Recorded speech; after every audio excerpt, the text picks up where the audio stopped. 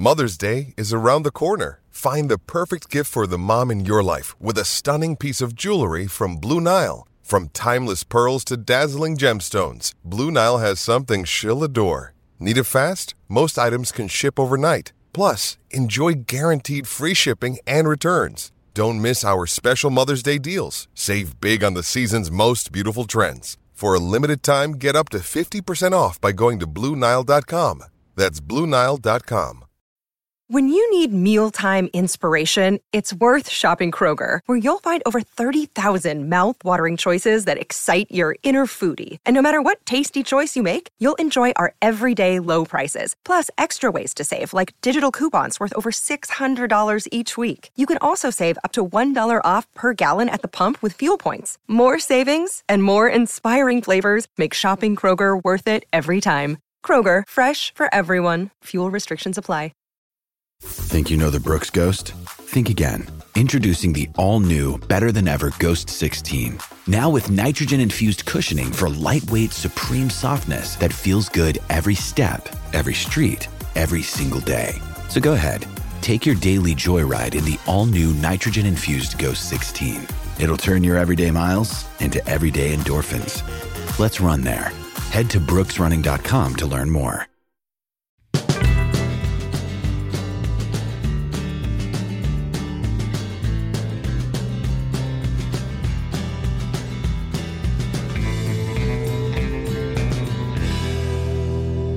Welcome to Stories of Briscoe and Bradshaw. I'm going to be Bradshaw. There will be the WWE Hall of Famer, Oklahoma's favorite son, Mr. Gerald Briscoe. And we got the former NWA Florida heavyweight champion, the former FCW Florida tag team champion with Xavier Woods before he was a king. We got two Okies and two Briscoes against one Texan. This isn't going to end well. We got Mr. Wes Briscoe. Wes, welcome to the show. Man, I'm so happy to be on you guys' show. About damn time you guys had me on your show. I mean, well, I've wanted to have you for like a year or more, and Jerry's the booker, and he says, "I'm sorry, we're just full. We can't have Wes." I said, "He's your son." He goes, "I'm sorry, we can't have him." And it's funny because old Jim Cornette said my dad never booked anything. Oh, oh. Well, Jim, Jim's a kid. He wasn't around long. Good Cornette here on our show here in West, trying to get me in trouble with one of my friends here. So anyway, yeah, I always start this out by tell me a little bit about your background. But hell, I don't want to hear it. I heard. You know what? Let me start. I want to ask this question because this is really important to let me to know. When was it that you realized that your dad was Satan? As soon as I popped out, the devil himself. As soon as I popped out of the wound and I started crying, and he told me to shut up. So, Wes, tell us, you're growing up there in Florida, and thank goodness, he moved you out of Oklahoma. That was a good move. I'm very proud. I never was in Oklahoma. God bless you. God bless you, Wes Briscoe, for not being in Oklahoma. Actually, Wes was born in North Carolina, Charlotte, North Carolina. And he lived there for 6 weeks, and then we brought him down here to get some sand in the shoes. I never wear shoes or a shirt or anything. Well, you didn't even wear a diaper back then. You just went all free around here in this damn yard. That's the jungle sure of the did. Yard. So, Wes, when but tell us. Go ahead, John. When was it? It's yours. Go ahead. This happens all the time, Wes. All the freaking time. And you saw us having to get on the Zoom. We've only done this for like 2 years. And your father, Mr. Briscoe, still has some issues with technology. Yeah. So, Wes, when was it that you realized that your dad and your uncle were two of the most famous people in Florida? Or actually the country, but Florida specifically. Yeah, I would have to say, to be honest with you, when I was 6 or 7, and we lived in the country. And so when we go to the grocery store or anywhere, and then everyone is staring, and I'm like, okay, something's up.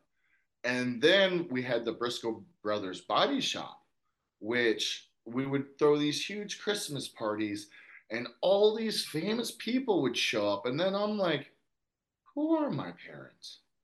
Who is my dad and my uncle? And then I realized, what they have accomplished and what they have done and what they have done for our family.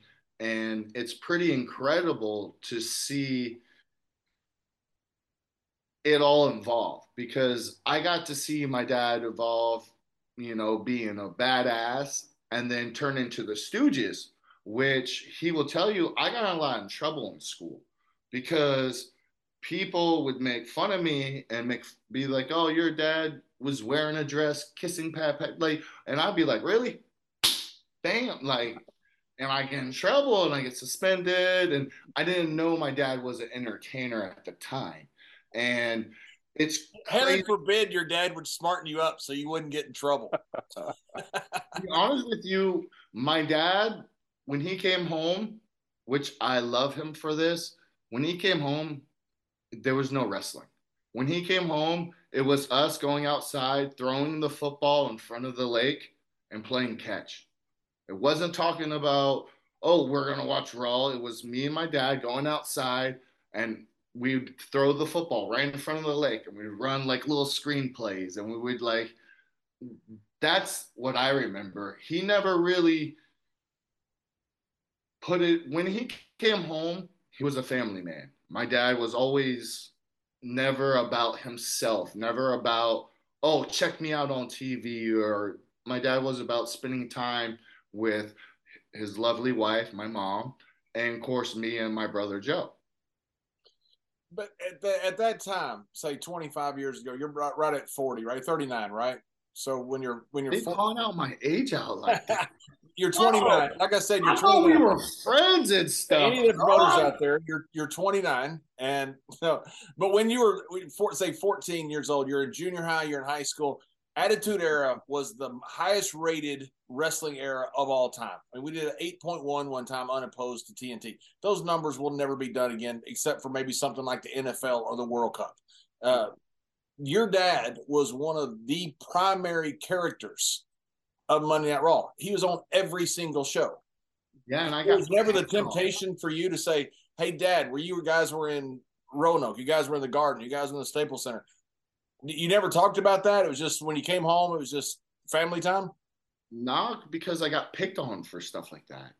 I got picked on like because at that time I wasn't quite in high school. It was kind of in between of me being in that like about to be in high school and growing into your own, and like so I got picked on. I got like made fun of. I got people, saying, "Oh, your dad did this on TV." I like and I grew up knowing my dad as a badass, So like it was very hard for me to understand what was truly going on, that my dad was being entertainful. My dad was, making people laugh, creating great ratings, creating great memories. But for me as a kid, it was, people picking on me, people saying, "Oh, I saw your dad did this. I saw your dad do that." Like, and for me, like, I'm just like my dad. I'm hard headed. So you come up with me and say some smart stuff, I'm probably gonna hit you. And that got me in a lot of trouble. But I didn't realize until I started working that my dad was being entertaining. My dad was, it doesn't matter what you do as long as you draw money, as long as you put asses in seats and get those numbers, that's all that matters. And being entertaining and being full of life and energy and not being scared to go outside of your own character. And I, of course, as a kid, you don't know that stuff. As a kid, I'm a hard headed kid. I'm like, nah, So that's where it kind of went with that. It's the old adage in wrestling, the smart guys always play the dumb guys and the tough guys always play the cowards. That's just kind of how it's always happened.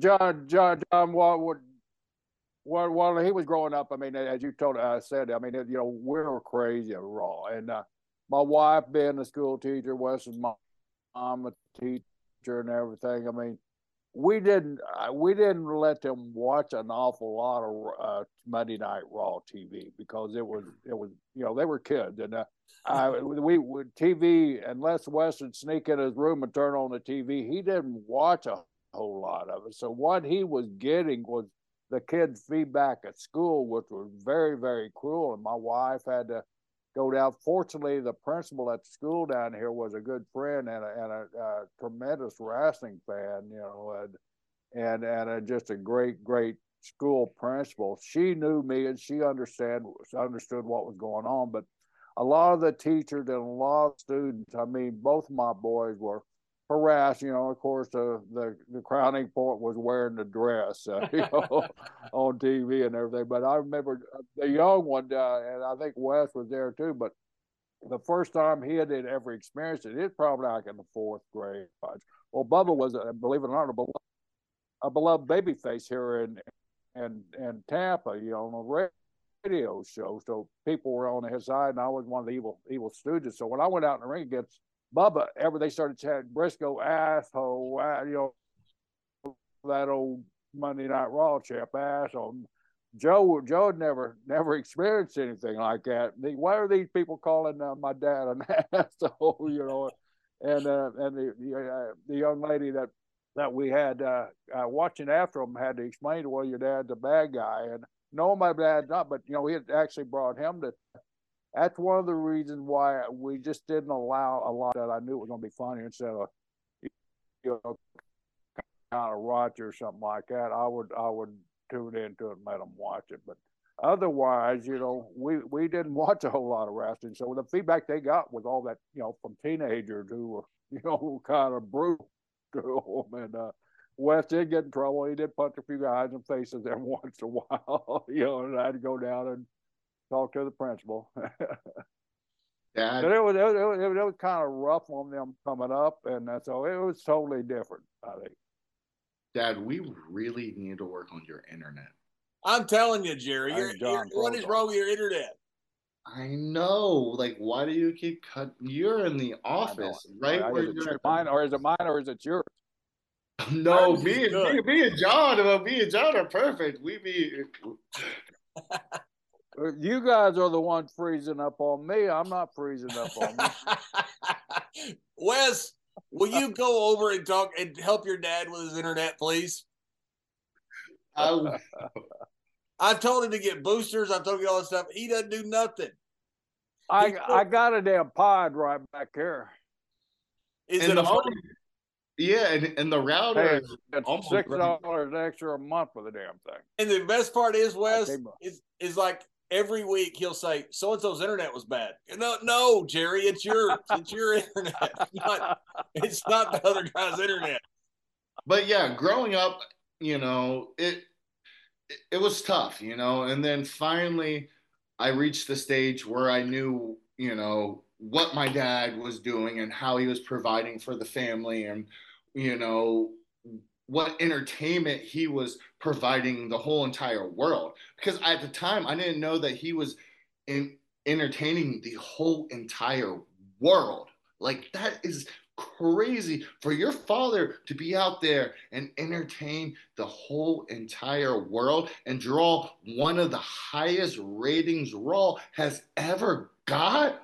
Oh my goodness. Like, that's a feat that no one else could ever say that they ever done. And for my father to be able to do that at the time, yes, I didn't recognize that, but now, whew, I wish half the wrestlers could even think they could draw a rating like that. And Wes, I want to bring up something about that quarter hour rating, okay? The first part of that quarter hour was JBL Bradshaw versus Ron Simmons. Then it was Mr. Briscoe and Mr. Patterson. So the 8.6, I'm not sure who drew it, but we were both in it. All right. I'm just glad Ron was my lead in. I'm just glad Ron Simmons wasn't my lead in, John. The bad part, Wes, was about that punching people in the face. Jerry was doing that at the same time at work. So mainly to me and Bruce Pritchard. Well, this is a story that you want to ask me when I know when my dad was an asshole. When did you know that he was an asshole? Because for what I heard is you guys used to pick on him, so he would have to fight back and actually show him that he could actually wrestle. That's the story that he tells at Thanksgiving. I can tell that's the home version that he told. That's his side of the story. Thanksgiving doesn't happen in our family because that's right. Yeah, sorry. That guy invaded our property. What are you talking about? Yes. Talking about? We don't celebrate that. I got a Thanksgiving represent, and I got both Briscoes mad. No, we Native American. He stole this land, boy. He stole my land. Your uncle came in one time and saw a bunch of Texas magazines that your dad had, and I don't know how they got subscriptions to all those Texas magazines for years. You want to hear a crazy story? So I was sitting next to Mike Rotundo, and Mike Rotundo was like, whenever I get the opportunity to sit next to a legend, I always like to ask a story about my uncle, because my uncle meant the world to me. And I don't really get to hear too many wrestling stories about my uncle unless I get to talk to, people that's been in the ring or been around my uncle. So I'm sitting there, and Mike was like, yeah, you want me to tell you a cool story about your uncle? I'm like, yeah, let me hear a cool story about Jack. So apparently, I guess my dad and Jack were tagging, and they showed up a little bit late. And Wahoo McDaniel was the agent. And not Wahoo McDaniel. Not Wahoo McDaniel. Chief Strombo. Sorry, Chief Jay Strombo was Joe Scarpa. What was the agent. And he comes up to Jack and goes, you guys are late. I'm finding you. And Jack looks around, says, you finding who? And he looks around and he goes, you guys. He goes, I ain't listening to no fake ass Indian. He goes, and then he lights up a Marlboro red cigarette, blows it in his face, and goes, what you fake ass Indian gonna do? And guess what happened? He just walked out the door. Didn't want nothing to do with Jack. And we didn't get fined. And you didn't.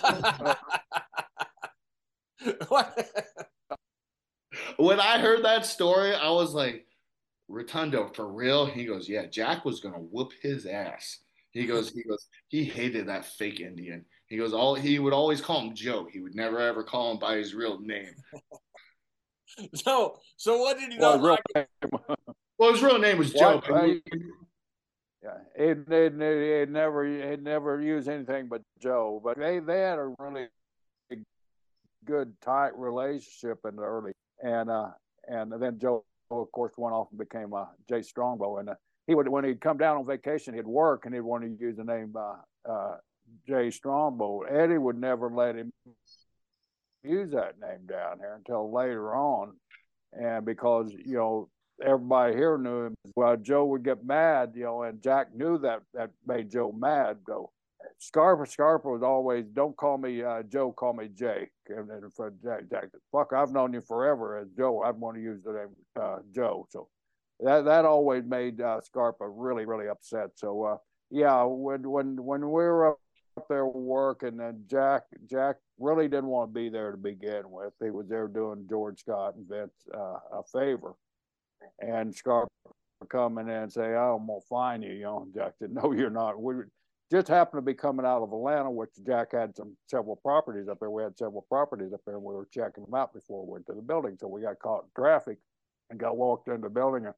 And before he said hello or anything, he just jumped all over Jack. He could have come to me first and been a hell of a lot better off, but he chose to go to Jack because he'd known Jack the longest. And Jack was in no mood for his playing around, and Jack just chewed his ass out. And that was the end of it. And I got a call from George. Did your brother get on, Joe? I said, yeah, he did.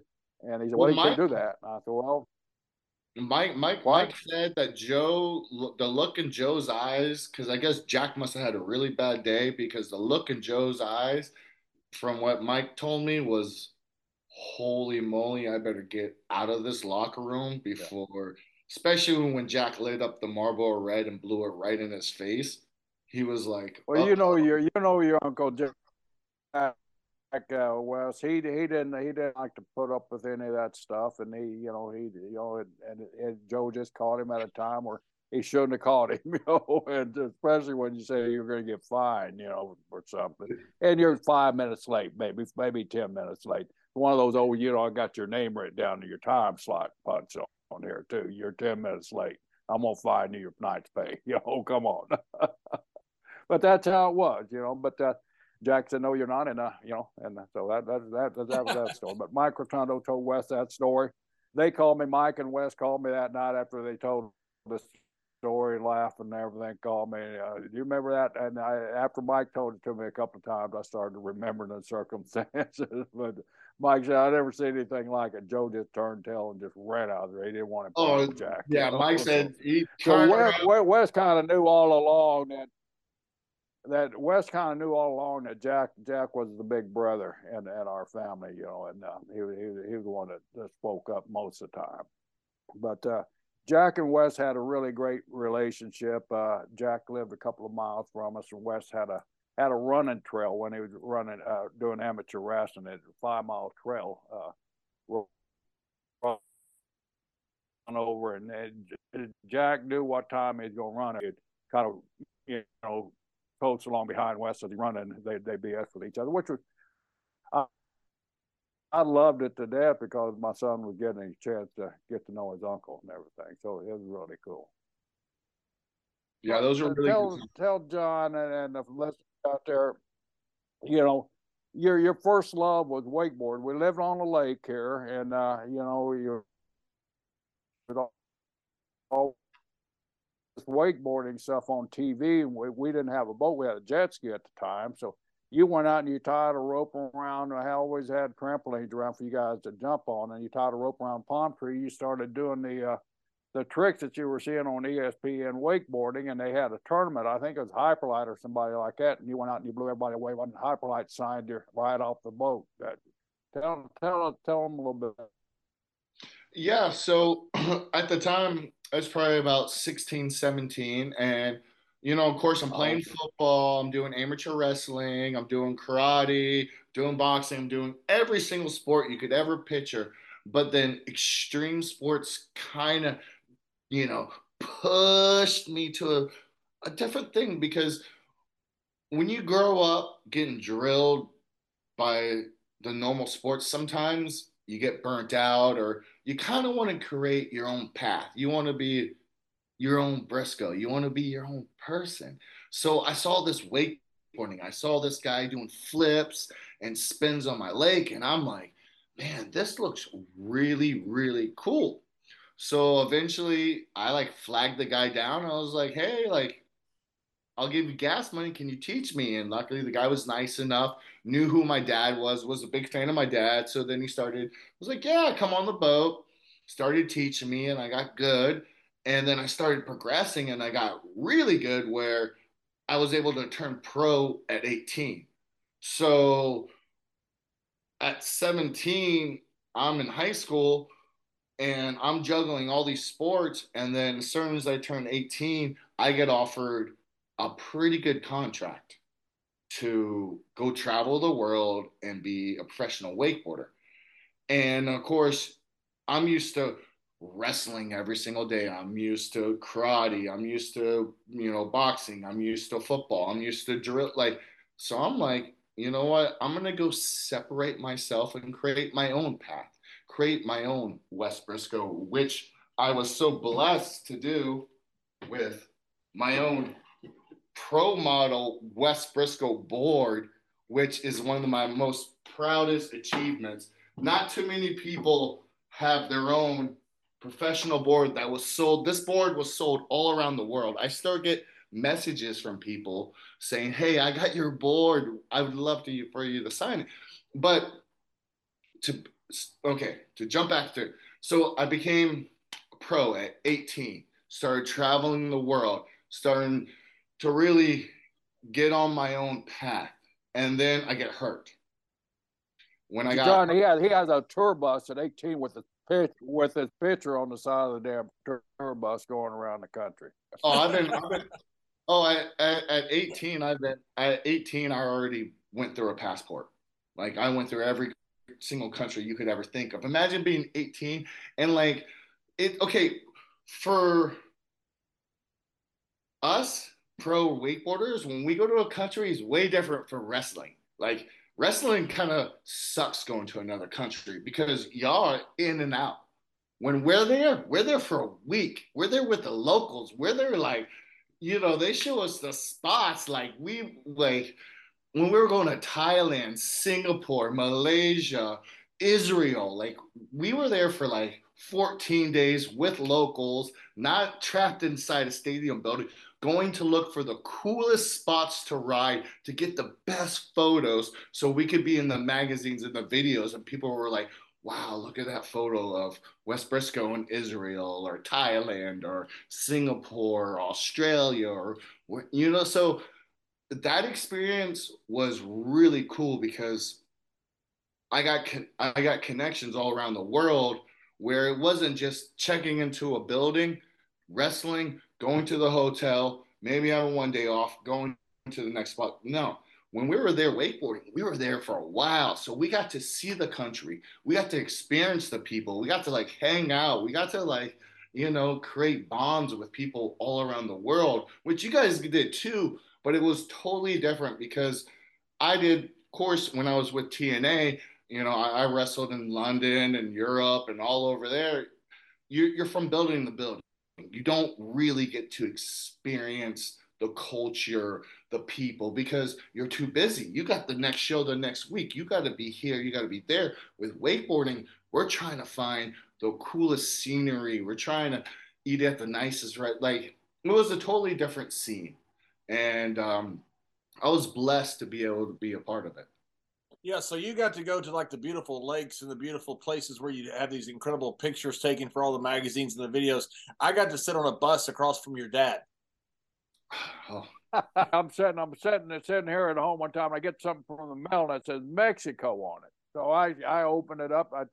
It's one of those Aero Mexico backseat magazine, like a Delta Times or something like that. You get on American Airlines. The magazine's in the back seat. And I look at it on the damn cover of it, there's a picture of Wes Briscoe, my son. I open it up and there's like a 10-page spread of him wakeboarding in Mexico. And some passenger on an airplane saw it, thought I'd like the magazine, and he sent to me, man, how cool is that?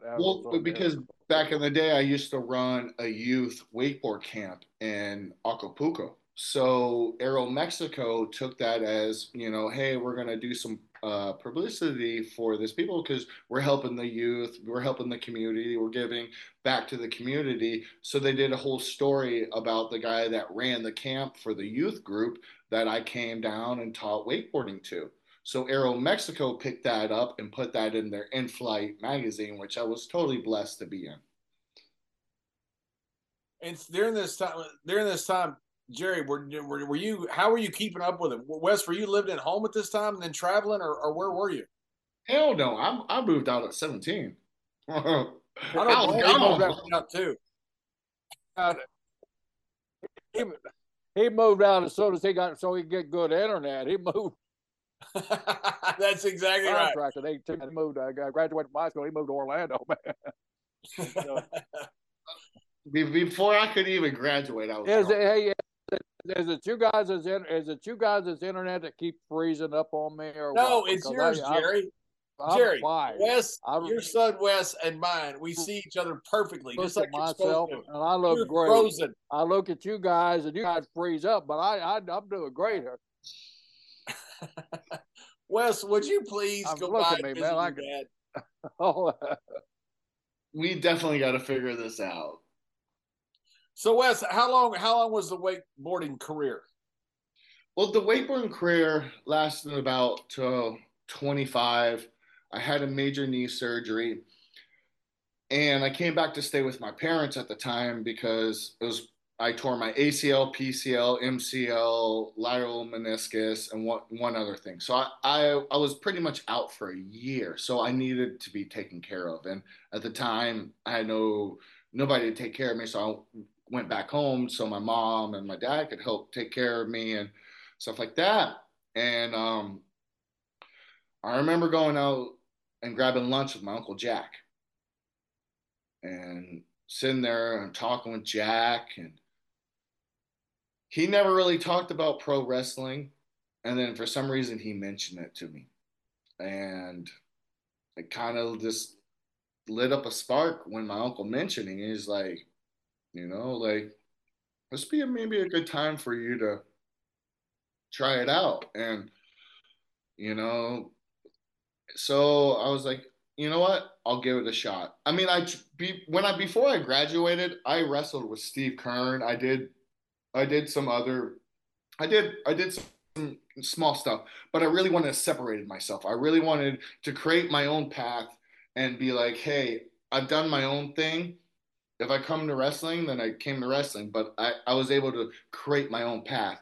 So when I got the opportunity to get signed, it was really my uncle saying, hey, Wes. And I had that burning itch. Like, like when you sit there and you like, man, you like think about it and you're like, I really want to get back in that ring. I really want to like just.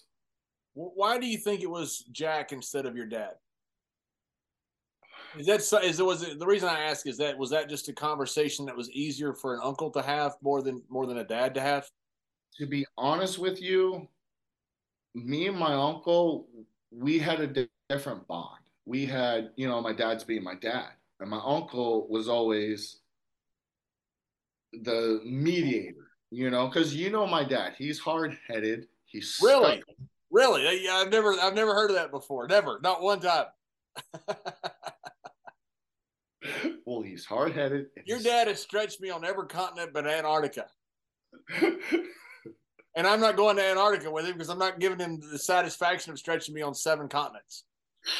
So, we had this talk, and I love my uncle. My uncle meant the world to me. He was always there for me. Like my dad was saying when his internet was breaking up, is that when I used to amateur wrestle, he knew my running route. So he would drive his pickup truck right beside me and roll down the window. And while I'm running, he would, help make it easy. I got like 4 sweats on, a trash bag over me. I'm like, that's pretty cool. That's pretty cool. Yeah. Yeah, it's like, 100 degrees and I'm just running, and, my uncle would pull up in his old Ford truck and roll down the window, and and I would run old country roads, back roads. So, he would just idle right beside, and we would just talk and we would just bond. And that was something that, like, those memories of me and him bonding.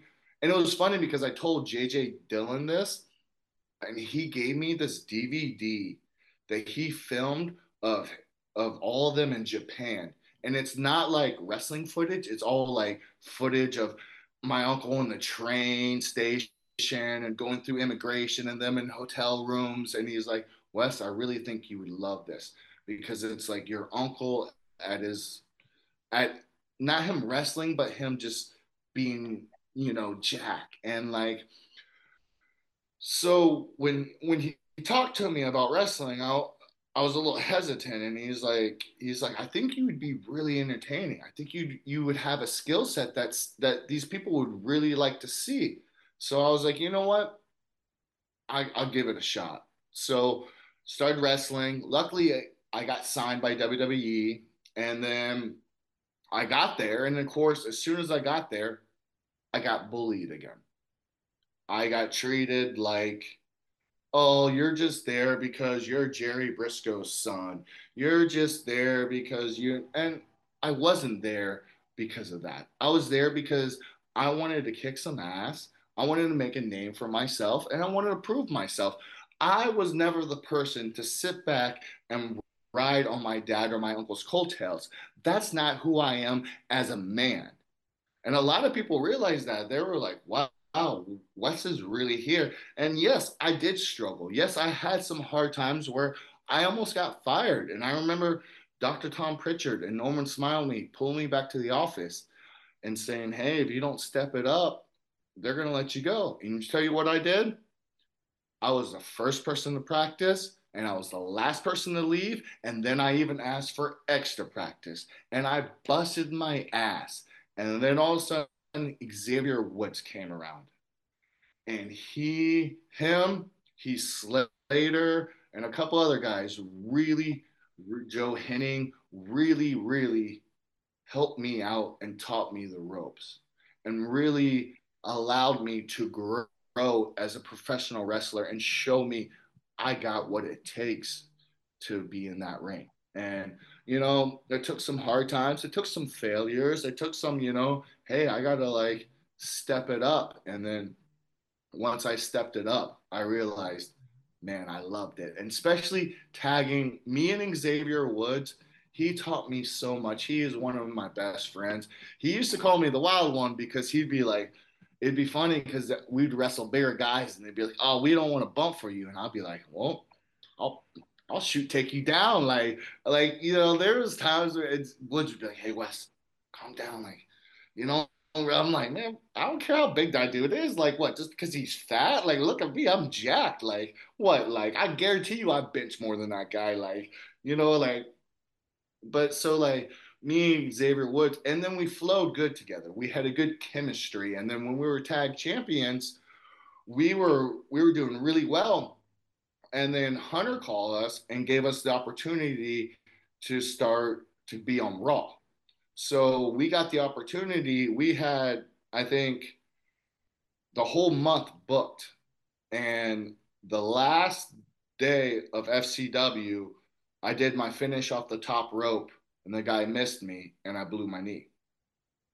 And I tore my ACL, PCL, MCL, tore everything in my knee. They didn't think I was going to be able to walk again. So that kind of ended that, was able to rehab. And then by the time I got done to rehabbing, they let me go. And then Xavier, when Xavier became King, when he became King Woods, I thought that was one of the greatest characters ever. He was so good with him and Kofi as his hand.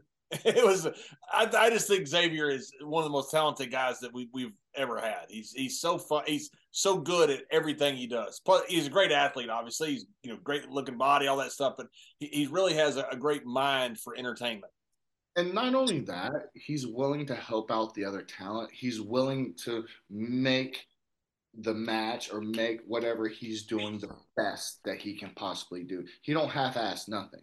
And that's like me. So that was like when you put us together, we were like, oh, we were like, Dusty loved us because we were like, we just meshed really well together. We had that flow. And I think your dad's back, but his picture isn't on. Jerry, are you there? I'm here. Can you hear me? We can hear you, but we can't see you. Wes, do you see what I have to put up with every week? Every week. Well, it's that Oklahoma internet he's got. When I go down there for Christmas, so we'll try to sort this out. Yeah. How about you just actually pay for some like internet? Like actually get like decent internet. Funny how that works. When you have like good internet, it works. Can you do that? Yeah. I think Wes can for you. Where's your picture, Jerry? I don't even know where I'm at, man. I mean, I'm sorry. I got, it says none here. Backgrounds. Video. Best thing we do, Wes, is having a bunch of old wrestlers that are used to rotary dial telephones get on Zoom. It's the greatest thing ever to watch them try to struggle with technology. Okay, you guys need to go to StreamYard. It's way easier. We're doing this poorly with Zoom, and we know Zoom well. We can't switch. We'll never figure it out. So Wes, tell us the story about you and Dream.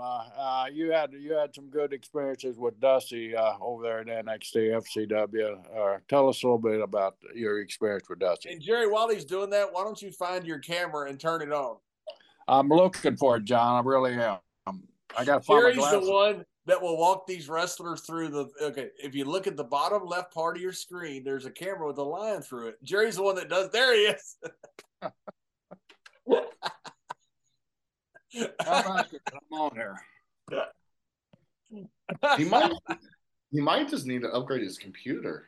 I think that might be the issue. If his phone is working good. Computer's fine. I'm on the telephone now. Well, obviously your computer's not fine if you're on the telephone and we got a great picture of you. Well, thank you, Wes. That is a great picture of me. You look great, Jerry. Thank you, John. Did I miss anything? What did I miss? You were a little hard-headed while you were not on camera, and I found that hard to believe. My son would say something like that. He said he takes after you, and you're hard-headed, and he was telling me like as if it were news to me. Yeah. Well, let me situated here. I'm back. I'm glad I got back. This is, I don't wanted to show off how technically savvy I am to my son, but John, you messed me up. Yeah, I did. Yeah. I mean, I got a microphone. I got all this stuff. How you be like, come on. So, Wes, I want to ask you about this since your dad is back now, and we don't know how long he'll be back. So, the time that your dad busted your nose in the wrestling ring. Oh, you heard about that? Yes, I heard about that. Who told you that?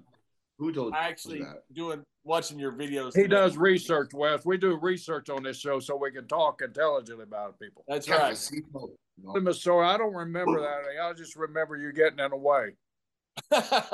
Yeah, that's your excuse.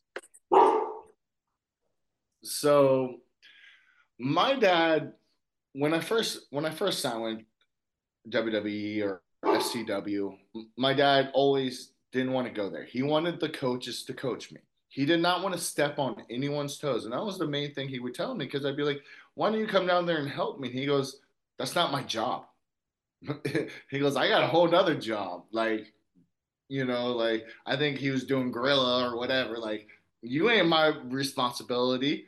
But he wanted the coaches because he didn't want to step on anyone's toes.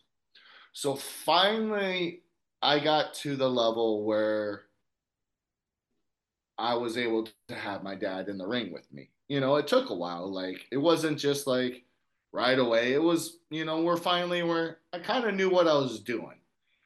And he was like, all right, I'll come to the ring, but I don't want no one there. And so I asked Dusty, and of course, Dusty, everyone's like, all the coaches are, oh, yeah. So, of course, everyone leaves the school. This is way after hours. He shows up. We get in the ring. It's Norman Smiley, Dr. Tom Pritchard, and Dusty Rhodes, and Steve Keirn. And that's it. And they're all circled around the ring.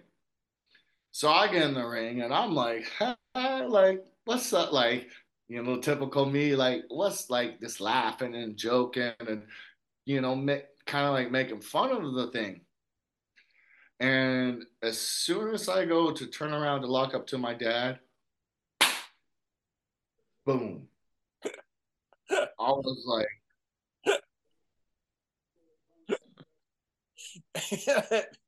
I looked around. Isn't that illegal? It was not where I'm from. Well, hold on. It was dead silence. I got my nose, and I'm like, looked, and I looked around, and I started like kind of like almost tearing up, and then I looked at my dad, and my dad goes, "How dare you make fun of this sport, laughing around in front of my peers? The reason why I missed your Christmas, the reason why I missed your birthdays was to put food on your table. So out there to put a good job, and you're out here in this ring making fun of what we're doing? No, I'm going to prove you a lesson." And I'm like, okay, can I at least go clean it up? He goes, nope, we're going 45. And we went 45 minutes with a broken nose.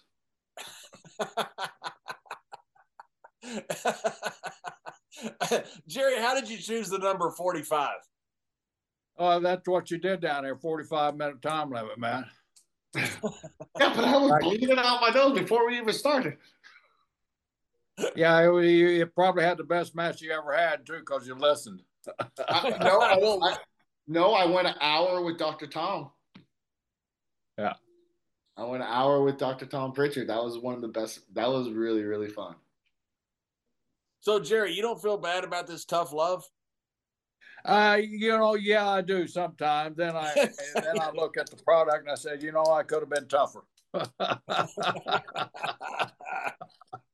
Hey, Wes, it's okay. He did the same thing to me, and I wasn't making fun of anything. He just did it to me because I'm from Texas, which is a great place, a wonderful place. Yeah, well, I'm, kind of like his son, I'm kind of from a great place too. Well, I'm his only friend, me and Bruce, and he beat both of us up. Yep. Well, Eric still calls him every once in a while. Yeah, I was there when he beat up. I was there when he beat up Eric. I had that on video. One of the best stories ever. They're in their suits. They're completely in their full suits, rolling Oh, around. yeah, it was your fault. Whose fault was that, John? I mean, if we go back to relive the story, the best I can recall, I'm sitting there having a good time. It's my birthday. Guys who I think are my friends there that I have no issues with. All of a sudden, you guys start riding me really unmercifully, and I got no choice. And Eric, thank goodness, he really cooperated with me 100%, and put me over on my birthday. So I appreciate that. Yeah, he did. Yeah, he did. Yeah, it took a lot to stir you up, as in very, very little, as in almost none. Hey, but to Eric's credit, I give Eric a lot of credit. He goes, "Look, I'll give it a try." So to Eric's credit, he didn't back down. He didn't do well, but he didn't back down. He didn't back down. And he even came for seconds. He did. Yeah, he did. The first one was so fast. We're not here to talk about Eric. We're here to talk about me. We're here to talk about me. This is my podcast. You guys invited me. We're here to talk about me. Let's talk some more stories about me. Well, tell us a story. All right. Well, what do you guys want to hear? What do you guys want to hear about? Oh, we're here. Kurt Angle. What would you guys like? Me wrestling Drew McIntyre, Sheamus. What type of stories do you guys want? Tell us a little bit about your wakeboarding. That's what I want to hear. I've seen all the wrestling I want to see. Wakeboarding. You were really coming along with that. You tore your knee out.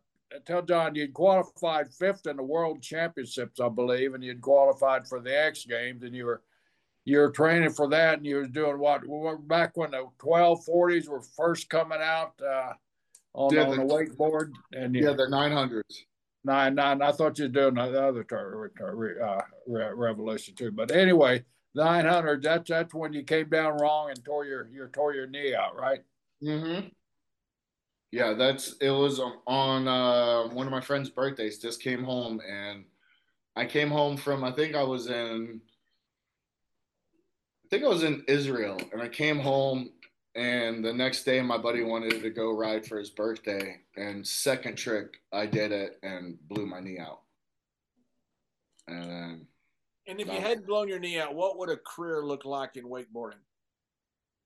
I mean, do you go to your mid-30s? Is that same as, say, skateboarding with Tony Hawk, where you go, I guess, mid-30s is about what they do? I guess, no, you kind of go into coaching, and you kind of go into, like, to be honest with you, there's really not much.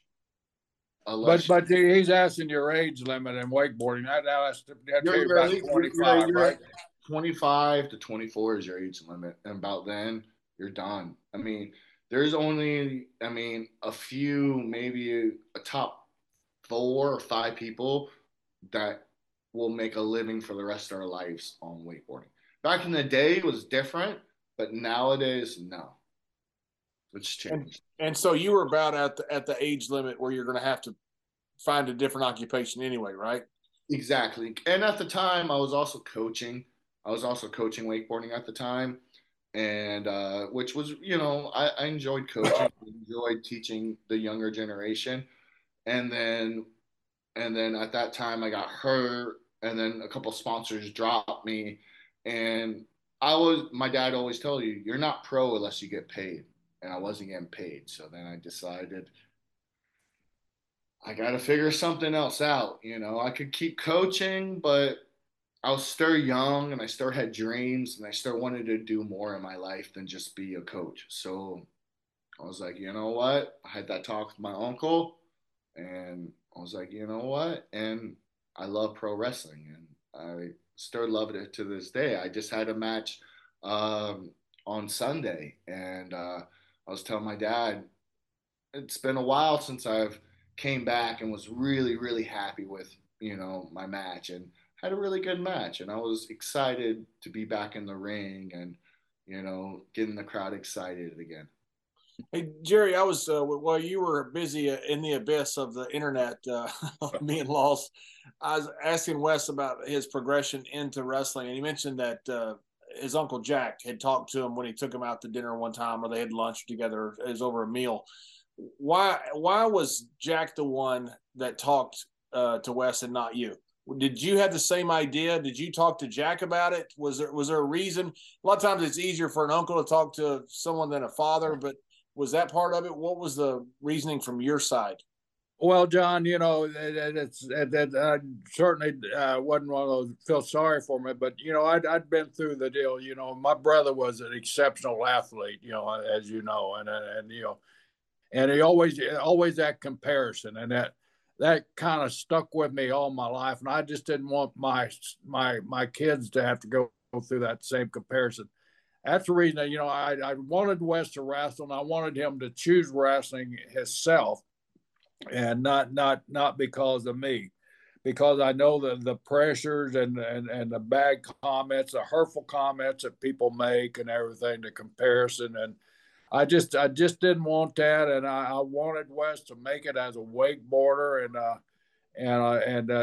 to make his own name and to get out there in the public. And he was well on his way. He was, he had contracts with sponsorship. We had a new boat every 2 years sitting at our lake. He showed you his wakeboard. We had wakeboards, every day been sent in the mail. Had all kinds of paraphernalia. Plus, I enjoyed that lifestyle too, because I go on a lot of these wakeboard tournaments, and a lot of these wakeboard tournaments, they were sponsored by Hawaiian Tropic Tan. So you get there, and those judges really like me, and I'm an outgoing, I'm a likable guy, John, whether you believe it or not. Hey, Mr. Briscoe, you want to be a judge at the Miss Hawaiian Tropic contest? Hell yes, I do, And so, guess where they going after the contest? His lifestyle also. So I was really wanting him to make it that sport, and he was well on his way until that ACL and MCL had a different story for him in there. So after he survived for that, so that's kind of the reason. I wasn't really pushing that direction, but then it came kind of push to shove, and he gave up his scholarship, to go into wakeboarding, which, of course, his mom was dead set against, and I wasn't real happy about it, but I understood too. You got a chance to make some money at 18 years old. We're not talking about chump change. We're talking about, back in the 80s, pretty damn good money for an for a 50-year-old, been good money. I didn't make the kind of money he was offered wrestling until I was about maybe 6 or 7 years in the business, maybe even 8 years in the business, that I was making his opening money in that wakeboarding. Plus, I went over to Orlando. I saw their tour bus, and here's a big picture of your son on the damn side of this damn tour bus. I was pretty proud. He's in all the damn magazines, the trade magazines, wakeboard magazines, all that. Like I said, I got that Aero Mexico copy, he was down in there. So the guy was really spreading himself out and doing good. So then when he got hurt, well, you don't have an education, you don't have this. You're a pretty sharp guy, you're an athletic guy. So wrestling, so I took him over to Steve Kern. Joe West will get mad at me when I tell you. I took him over. Steve had a little warehouse down. This was CWF or what, FCW days. Had a little warehouse not too far from the house where he's training these kids. Took West down there. Wanted him to get in the ring. He got in the ring, and he was a ugly duckling in that ring. I mean, those ropes were completely foreign to him because, like I said, I didn't take him around wrestling a whole lot because I didn't want him exposed to that deal. My wife really didn't want him exposed to that lifestyle there. So, and wrestling lifestyle. So, I took him down there. I knew if Steve would run him a little bit, and I talked to Steve, run him a little bit, and he let him hit those ropes so his body will be sore tomorrow. So Steve, of course, had him dropping down, hitting the ropes, dropping down, getting again, taking over, and had a couple of little hard bumps on those hard rings that Steve had. And he was sore. I didn't think anything had happened, but, some damn light went off in his head. I like this stuff. And then he's going behind my back talking to Jack because he knows I'm not opening any doors for him. And him and Uncle Jack were like this. So he started talking to Uncle Jack, and Jack started coming over, taking him to lunch. And I didn't know what they were talking about at lunch break, so it's none of my business. But they were talking about getting in the wrestling business. And so that's kind of how that kind of morphed into being there was, kind of behind my back because he wasn't getting the direction from me because I just wasn't giving it to him, Wes, your dad stood back for obvious reasons because he's your dad and he's a very famous person and he wants you to make it on your own. What about your Uncle Jack, though? When you're breaking into the business, was Jack Briscoe there to give you any type of advice, or was he also the same way as I'm not going to get in the way of the coaches?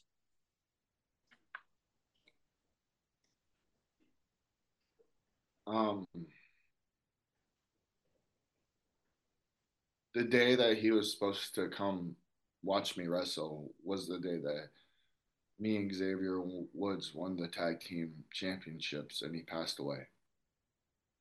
So I never wanted him to see me wrestle until I got the opportunity to be where I knew that I could actually wrestle. And when I finally got to that level, passed away. And he was supposed to be there. And I remember Steve Kern and Dusty pulled me to the side and they wanted to tell me before I guess I found out through the internet that my uncle passed. I mean, he's like, you don't have to wrestle. You guys don't. And I was like, no, like my uncle would beat my ass if I didn't go out there and wrestle. So of course I held it in and went in and out there wrestled. But no, he never got the chance to. I mean, he did in heaven. He probably got to see me wrestle Kurt Angle in the steel cage match. I know, I pray to God he did. But no, he never got the opportunity to see me in the ring. Did you ever talk to him about it? Like, so after your training, you come back home and you go out to eat with him. Did you ever talk to him about, hey, I'm training, and he asked you anything about it? Did you talk to him about it at that point? Oh yeah, we would talk about it and he would ask about it. But for me, I'm the type of person, just like my dad, I'm not going to have someone come that I idolize to come see me wrestle when I know physically that I'm not where I need to be. You know what I'm saying? Like, you can tell when great people come to watch you wrestle, you want to be at your top of your level. You don't want to be like semi like. So yeah, we talked about it, but I always wanted him to actually get to see me in the ring. That was something that I really wanted.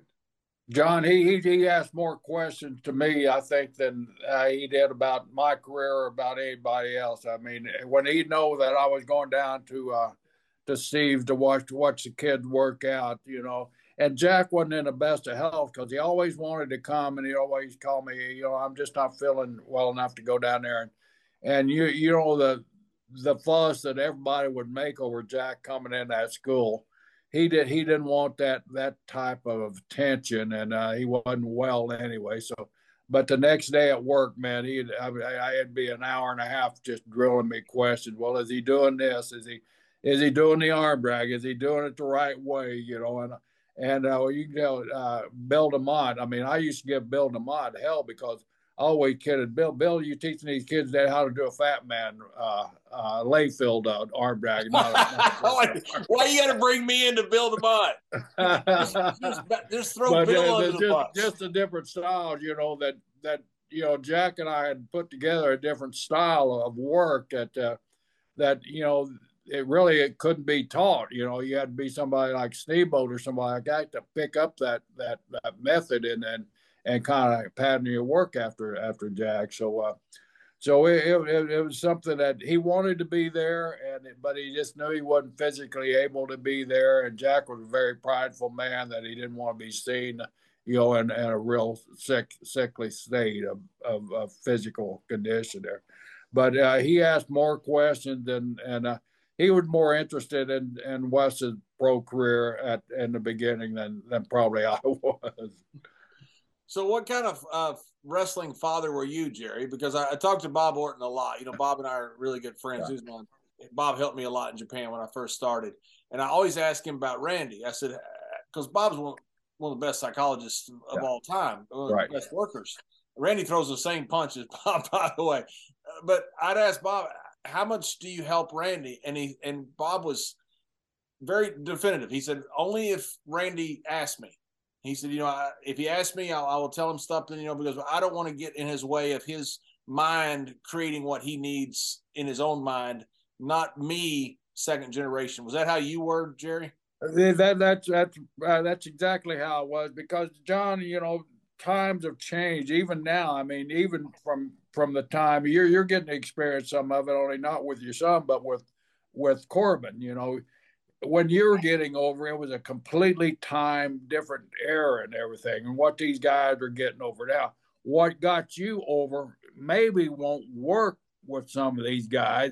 You know, the basics always work. So the basics are always strong. So I always tried to build that basic foundation with Wes, but I didn't know how to do a lot of this flip-flop and fly bull stuff that they're doing. And I didn't pretend to, you know. What is Wes?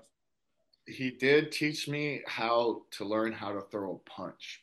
And I recommend this to any wrestler. If you want to throw a good punch, you go in the shower or you go in front of a concrete wall and you throw punches. And once you look like you're nailing that concrete wall and you're not hitting it, that's how you know. Most of the time you end up busting your knuckles, but you do it enough. That's how I got my punches so good. Is my dad would say, go in the shower, hit the shower, go to a wall and just practice on the wall, grab a brick, practice kicking on it, like just little things, you know, like there's ways to learn how. I would ask him that. And then when I finally got to the age when I was on TV and I was in TNA and I was doing a lot of things over there, then I started asking him more psychology of, okay, he's like, okay, well, when their beauty shot goes, you cut in front and make sure you go up because you're a little bit smaller than Luke and Knox. Like, you know, like he would help me with little things like that and being able to show me little like things. And then one day he laughed because I was like, I grabbed his hand. I'm like, no, we got to try to get the beauty shot. And he goes, Wes, I taught you well.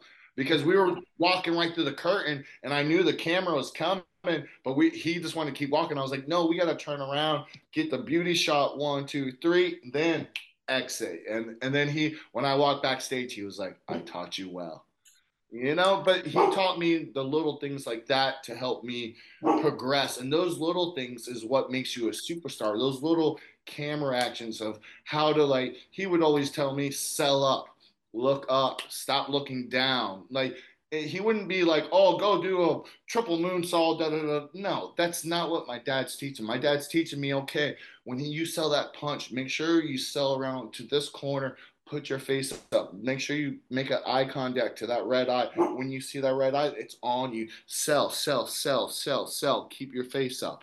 Little things like that create, you know, great wrestlers. Not just amateur wrestlers or status quo. That's what creates the Randy Ortons, the Shawn Michaels, the JBLs, the Jack Briscoes, the Jerry Briscoes, the people that can sell their face. The facial expression is all what draws the money because it shows pain, it shows hurt, it shows love, it shows all of that. The fans can't see that if you're facing down. You got to show this. Yeah, I always thought that Michael Jordan, one of the greatnesses of Michael Jordan, the reason people loved him so much was not just that arguably the greatest basketball player of all time, but he looked like he loved what he was doing. You know, when he's flying through the air with his tongue hanging out, and he's smiling and he's pumping his fist, that's a guy you think, I just paid a fortune to come see, and it's worth every single penny because of the expression that he shows, not just what he does, but because you read it in his face. Because he loves what he's doing and he's giving everything he got. He's not just that's what separates the men from the boys. But John, that's kind of what I wanted to teach Wes, and not only Wes, but the rest of the students down there. You know, it's not all the moves that you make and all that stuff. It's the preparation. It's a transition into those moves. It's the body language that you use in the ring and the expressions that you give the people. It's all these little intangibles that a lot of people don't think about. And the moves, to me, the moves are a dime a dozen. I mean, they always were. I mean, even back in my day, and we didn't have a dozen of them, dime a half a dozen of them back in those days. But, you know, you made those half a dozen moves work for you. And you let the people know that when you went to those half dozen moves that you knew that was legit, and somebody was going to get in trouble when you applied it to them. So that was the fear that the opponent's fans had of you that was putting those moves on, because they knew you put them on the right way. It wasn't a million moves; it was just production of the moves, I think. And two, what I feel like has been lost too is what Booker T once told me. Booker T set me to the side. He goes, Wes, he goes, every time you step out that curtain, even if you know you're going to lose, you go out there and you think you're going to whoop his ass no matter what. Don't worry about what the card says. Don't worry about when you step through that curtain, you are the man. And, you know, those are little things that I picked up, that whether you lose or not, when I come through that curtain, I come out there ready to kick ass no matter whatever, you know, like, and that's showing you got to come out and believe in yourself. And that was the main thing I think Booker T was trying to put over, but not a lot of people were listening, was that you really got to believe in yourself. It doesn't matter if you win, lose, or draw. When you step through that curtain, believe in yourself. Show the world, I'm the man. I own this stage. This is my time. And Jerry, you were there during the 90s when Shawn Michaels would come to that curtain. That was one of the greatest things I've ever seen to this day. I don't know if I've ever seen a better entrance of Shawn, you know, in the 95, 96 timeline. Right. When he would come out of that curtain, it was like electricity got shot to the entire arena. It was like an explosion. It was unbelievable seeing him come out. It was just energy. You know, it's hard to describe it. And like you say, Wes, doesn't matter if he's going to win or lose. All of a sudden, everything changed when he came out. The entire tell you what, no one could even tell. And whatever the outcome was, no one could tell, because 100% when he walked out, you know, he was going to kick some ass. Same with you and Ron Simmons. You know, then when you guys walked out, you meant business, and they knew it, whether win, lose, or draw. And you know, sometimes you can tell when someone walks out the curtain, they already got the boo-boo face. And you know that boo-boo face, that's not a good face to have. It's like the old cartoon when you have the Crusher, and you have this huge guy and all these pyrotechnics going off against Bob. He's the guy in white trunks and white, no knee pads. He's just standing there. Yeah. Crusher going to kill him. Crusher going to kill him. But John, you know yourself, when you and Ron would come out, I mean, you guys had the people trained that, hey, you know, the matches before me might have been a little workish, but, you know, tonight we're going to kick some ass out there. And you guys, the people truly believe that, even though in the back of their mind, they knew that it was the same thing, but they knew they were going to see something extra special, you know. Same with Shawn. Shawn hit that, you know, hit that music, boy, and he out for that first little flex like that. The place just going. I mean, you were on this tour with me when Shawn was first starting to break in Germany, and those little, you know, we drew a much younger crowd at that time over in Germany than we were drawing in the United States. I think that Germany crowd was kind of the precursor to what the American crowd kind of turned out to be. All those little girls out there. When Shawn would pop out of that curtain, I mean, it was like, the back in our days, the Rolling Stones, something popped It was out. insane. Yeah.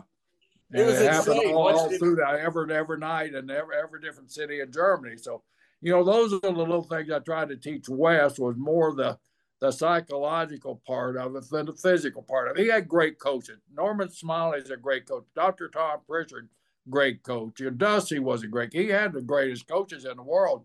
I'm not going to step in there and interfere. Steve Kern with those guys that knew that they had a pattern, and that's nothing worse. And I didn't want to, because the thing that really helped me out, I'd been a volunteer coach at his high school. And Wes will tell you, I didn't even coach him at that time there. I'll let the other coaches coach him. But when he had a bad match and he needed a little rough match, I'd after the coaching part of it was over, come on, we're going to go 6 minutes, and I made him pay, But I dealt with all those parents. One of the reasons I quit high school coaching, because I had a parent come up to me and start doing that finger poking to my chest one time, and it was all I could do to keep from breaking his finger off and shoving it where the sun don't shine. And I didn't want to be that parent, And even in the pro ranks, you don't want to be that parent. So I respected his coaches so much, and I knew he was getting the right coaching. So there wasn't. If like with Bill, I mean, if I wanted Wes to do a different style of arm drag, I'd tell Bill I was going to help him with a different style of arm drag so that he wouldn't get signal out. Well, you're not doing it like I'm teaching you how to do it, So I would but the little psychological part, him and Xavier, I'd take them after a match and I'd settle down. Okay, you guys did this great. I'm not going to criticize what you're doing physically in there, but mentally, this is where you should have picked it up or something like that. That's when I'd start coaching at that time there. That's what me and Xavier, and Xavier will tell you the same thing, is that we would love when he would come to us, because it wasn't like, oh, you did this move wrong, or you didn't sell. He would be like, oh, you didn't put this in the right transitions. It didn't mean sense. Like, he would help us make sense of the matches, because me and Xavier Woods, I mean, yeah, I'm decent size, I'm all right, but we're not giants. So, my dad would help us psychology wise put the right moves in the right areas, or be like, hey, that didn't fit here because this. And he would walk us through, and then we'd be like, okay, that makes sense. And like, he never would be like, oh, you messed up on your Hurricanrana and didn't sell to the left. Like that, nah, that's not my dad, like I tell you how good your dad is. I talked to your dad, I talk to him almost every day, but talked to him about a couple weeks ago, and I'd done something with Baron Corbin, and Baron's a terrific young guy. Like, I love Baron, but your dad told me something. He goes, hey, I saw something. It was just something psychology. And so he told me what it was. And I thought, that makes a ton of sense. So I pulled Baron aside. I said, hey, Gerald Briscoe just told me this, try this. And Baron, he can do anything. Soon as he went out there, he tried it, did it, worked perfectly. But that was all from your dad, just watching the show, probably not that intently, just watching the show and going, he needs to do this. It's just, your dad has an incredible brain for this business. And you tell you the craziest thing is when people like that, help out others. I remember when I was in TNA, Stone Cold would text me all the time and be like, Wes, you didn't. Really? That's great. And I was like, Steve's telling me, like, I'm like, okay, like, I better do, like, I'm like, he's watching me. I'm like, okay, like, my next match, I better, like, lay it, like, to know that, like, and for him to go out of his way to message me, like, I still have a copy of the message, because I was like, wow, like, that means a lot. Like, he's actually paying attention to what I'm doing, And that was like one of the moments. And, I've had a couple other, great wrestlers watch my match and, help critique me and help me, bring me to the level that I need to be. I'll tell you, we had a poker tournament the other day on Monday Night Raw, and I was hosting, funny how they always end in fights and never end up in a, somehow they always ended up in a disaster.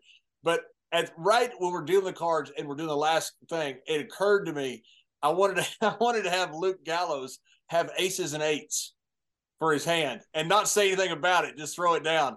but I didn't have a chance to clear. I don't know if it had been any problem or not, but I just thought about that as soon as we're doing the last scene. I thought, damn it, I missed something there. You did, man. That would have been great. That'd been so subliminal. Very few people would have picked it up, but the ones that did, you'd been a cult hero. Oh my goodness, yeah. And I thought about it as they were doing the scene. It was the last one we needed to get it done and in the can, and I thought, I missed it. Yeah, we had some crazy moments. I remember when Bully turned on Hogan, and we were in Chicago in a steel cage, and it was the first time ever I experienced the whole entire ring getting filled with beer cans and trash. And you can, like, if you go on YouTube, there's a clip on the very end. If you look, you can see the whole ring is just getting, like, they're just tossing stuff. I mean, that's heat. When we were aces and eights, we got heat. I mean, I'm not gonna lie, like, when we were at our top peak, we had some heat, and then we became baby faces kind of towards the end. But in the middle, when Bully turned, and boy, it was the craziest feeling, because I like was like, man, this is like NWO, like this is the crazy, like we had, like, I remember people throwing gum I had long hair, people were throwing gum in my hair, I was getting hit in the head with beer cans, and we were just like, we had to get security to go around and like start, like, it almost was a riot. And it was for us, it was just crazy to experience that. And then I remember Bully pulling us to the side, and he's like, we haven't got reaction like that in a very long time. And being a part of the aces and eights, that was a really great experience of my life, because I got blessed to be with Devon Dudley. He was kind of my mentor. He was the guy that I traveled with. He was the guy that I stayed with. He was the guy that really, really looked after me. Devon, I owe so much respect, and I have so much love for that man that you have no idea, because he took a young wrestler that was thrown into TNA, just got really, while I was in Puerto Rico, wrestling in Puerto Rico, got signed with TNA, went to TNA, and everyone was kind of like, of course, the Aces and Ace guys, they're cool with me, but Devon really, as a mentor, took me under his wing. Devon helped me with something, and like we would go to places and I would try to pay, and he would already have the bill paid, and he knew the struggles of a young wrestler, and just the knowledge he would help share with me. And when we were tagging together, and he would just tell me little things, I owe a lot to Devon. Devon is one of the greatest coaches, and I'm so grateful that he's at the Performance Center right now, helping out all those guys, because Devon has so much knowledge, and he is just one of the greatest guys and one of the greatest wrestlers out there. And I got nothing but respect and love for him, and I just wanted to just throw that out there. I'm glad he's at the Performance Center right now, teaching the youth right now. I don't do that many appearances. When I do, if they want to get me there, they'll say Ron's here. So that'll get like, okay, I'll come in for the weekend, because I love spending time with Ron. And we were at some appearance recently, and it was me and Ron and Devon, and I had one of the best Saturday afternoons of my life. That was so much fun. Devon is he's the nicest guy. He's a funny, he's smart. He's a pleasure to be around. And He doesn't mind if he's the butt of the joke or if he's the one telling the joke. He just wants to laugh. Yeah, we have some funny stories. There was one time we were doing a triple threat match, and it was a time we were working with some of the UFC fighters, or was it UFC or Pride? It was one of the two. We had Rampage Jackson there, and we did a spot where he got in. I was in a corner, and he reached over and like slapped me, and I got pissed. So I turned around and I punched him as hard as I could in the ankle. And then I came back, and I'm like, Devon, I was like, I'm gonna fight that guy. He's like, Devon's like, he's an MMA fighter. I go, I don't care. I don't care what he is. Like, he just respected me in the ring. Like, no, we're gonna have an issue, but he helped like squash it all out, and we became friends afterwards. But like, Devon's a good good guy, man. He's a really good person. Well, let me tell you what your dad did to Ron Simmons. So they're at an appearance, and Ron doesn't have his phone out or something. He wants to know the Florida State score. So they're playing some FCS school, and your dad says, "Oh man, they're down 14-0." Oh, I know this. Or whatever the score. And Ron goes, "Really?" He goes, "Yeah." So anyway, second quarter, he goes, "Man, they're down 21-7. At least they've scored." And so this goes on for like 2.5 hours. Finally, Ron goes, "Really?" And Jerry goes, "No, they play tonight." Jerry had been giving him fake updates to the score. That's my dad. I remember one time I'm in Puerto Rico and we're wrestling and it's pouring out rain. And I'm out there in my boots and I'm slipping and sliding. And I'm like, I come back and I'm, really disappointed in my match because, I wrestled in the rain and I didn't do good. I'm like, Dad, what do I do? He goes, dummy, you take your boots off.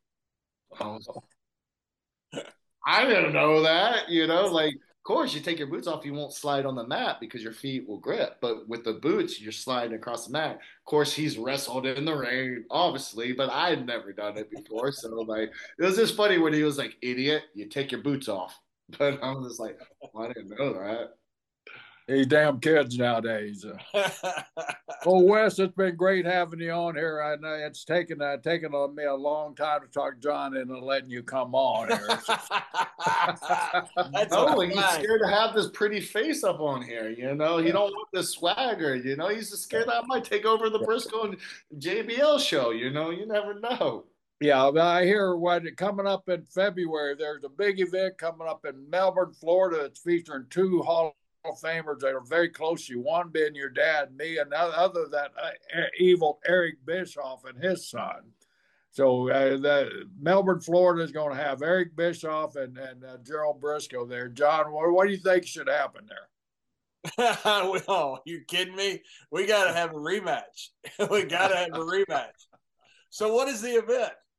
Well, it is ARW. I'm going for the Florida Heavyweight Championship. And I'm going to have my dad in my corner because lately the people I've been going against, they just keep jumping me and, fighting unfairly. And finally, I got to bring a Hall of Famer in here to help clean up the business. So Eric Bischoff's going to be there also as well? Yeah, Eric Bischoff will be there. I've seen this movie before. The Okie usually wins. No, we're all going to be on the same side. We're all on the same side on this one. Oh, I did. Well, Eric's gotten smart over the years. Yeah. Eric joined my side, John. That's right. That's right. But yeah, we're looking forward to everybody. I'm looking forward to being in an arena with Eric Bischoff. It's been a long time, and the fans down there. I mean, if you hadn't met Eric.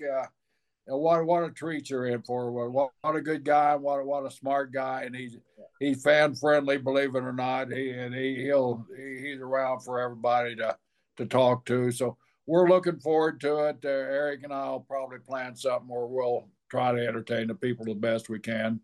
And so should be a night of fun down in Melbourne Auditorium. Get out and support your independent promoters all around the country here because they're the grassroots of our business. Yeah, make sure to find out any information about ARW. Follow Wes Briscoe on Instagram at WesBriscoe19 or follow my Twitter at Wes Briscoe. And make sure you check out JBL's Lures. They work great. And check out ARW and make sure you follow the podcast. And also check out the Briscoe and Big A's podcast. We're starting that thing back up and getting ready to go. And I just want to make sure I tell everyone peace, love, treat everybody with respect. And I love you guys and thank you for the support. Sweet.